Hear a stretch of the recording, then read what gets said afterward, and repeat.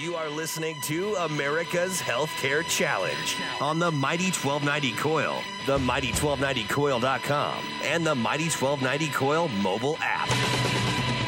Once again, here's Sean McGuire. And welcome back to America's Healthcare Challenge. Check out the Edie Bellis Twitter handle or page, whatever you want to call it. It's at America's Canary, the canary in the compliance coal mine and all things related to your federal government. And you can see all the stories that we're monitoring each week. Like the one that I just sent out right now, came out on January 20th, United Healthcare saying Obamacare costing it billions of dollars, Dr. Evil. That's a billion with a B, not 1 million. It's costing them billions. And as we break it down, they warned nearly 2 months ago, if you recall, they were not going to be doing or what did they say? Oh, they said they lost $100 million in losses previously.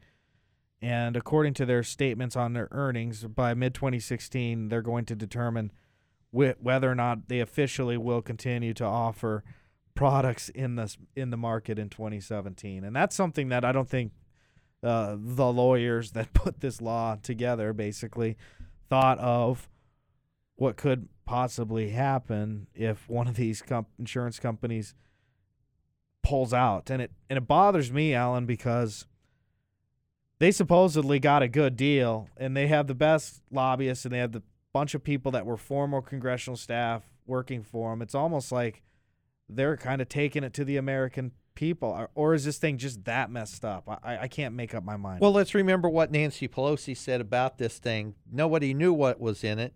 They think we're going to have to vote for it before we could actually find out what was contained in it.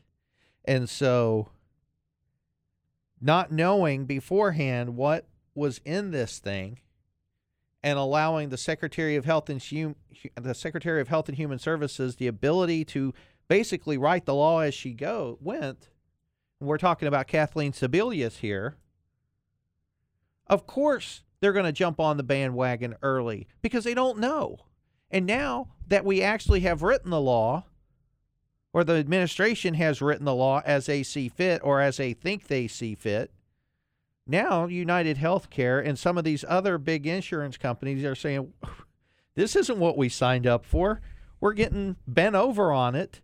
And the party line at the White House is like, you're going to get 30 million new customers. And the reality is they're not. No, the people that they are getting are costly individuals. Right. And so what was the number we saw last week? 11 million have signed up? Yeah. Where's the other 20 million that they said needed health insurance, that needed the ability to take care of that? And then you saw numbers in between 40, maybe 30, 40, or 50 million if you include the illegal immigrant population in it. Where is all of this? 1/4 of the population signed up that they said needed it? Right. Of course they're going to lose money because it's a bad deal for the taxpayer. And I think also what happened is people that are healthy that probably make, 8 in 10 people supposedly got a subsidy that tried for it.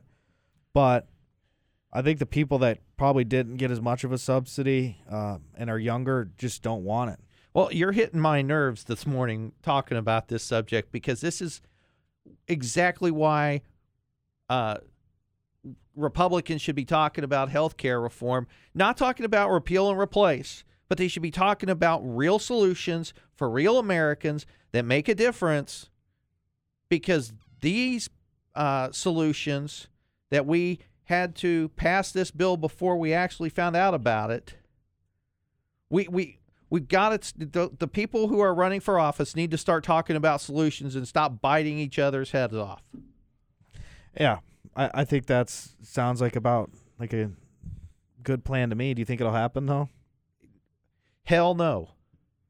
Not even close to that, because if you've just seen this week alone, the attack ads in the Omaha media market come and play, because we here in Omaha have the largest media market pretty much west of Des Moines, and we take care of everything west of that. If you listen to radio or you watch TV, how many times are you getting sick of the ads? Or are you getting phone calls over there in Iowa? How many times are you getting called by 11 different candidates a day?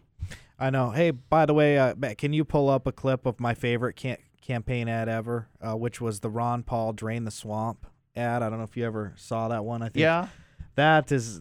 I wouldn't mind seeing that ad run all the time. Yeah, exactly. Because that was awesome. What's up with these sorry Yeah. politicians? Lots of bark. But when it's showtime, whimpering like little shih tzus. You want big cuts. Ron Paul's been screaming it for years. Budget crisis? No problem. Cut $1 trillion year one. That's trillion with a T.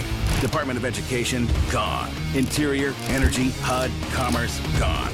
Later, bureaucrats. That's how Ron Paul rolls. Want to drain the swamp? Ron Paul. Do it.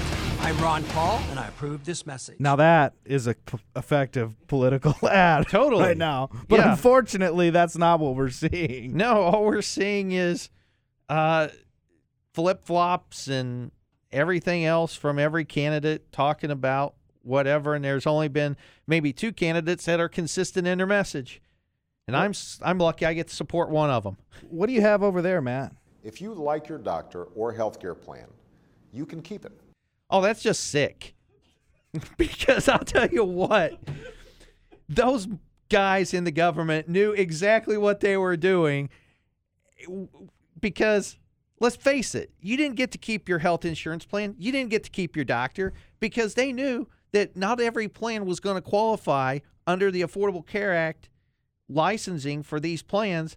And you were never going to get to keep your plan. They just didn't want to tell you that you were going to lose it. Do you think they even knew? Oh, You really yes. think they, Hell or were yes, they just that knew. stupid? Well, let's just say that maybe there were a handful of people in the government who knew, and then the rest of them are a bunch of stupid idiots. I would say that's about right. Pretty good assessment, but I just thought you should know that, the largest healthcare insurance company. And by the way, there's only 3 of them now this year after Yeah. last year, right? And Yep. they're the big dog. They're the alpha male Yep. of the group, Totally. the leader of the pack. Yep. Considering, seriously considering, based upon their earnings, looking at not doing the Obamacare marketplaces, I think they'll obviously move to promote other parts of their business instead. But I just think that, again, that would just be like United Airlines saying we're just not going to fly anymore. Yep. Totally. And so what would that mean? Probably less choice. Less choice and higher rates, as we've been shouting from the rooftop for over a year now. You know what I really hate is how the seats are smaller. Like, those things are completely uncomfortable. Yeah, and if you fly on Spirit Airlines, they're like half the size of a regular seat on a regular airline. Yeah, let's just hope that the government doesn't do that. Hey, when we come back, we caught up with Ben Carson. Matt did, and he's going to play that for you next.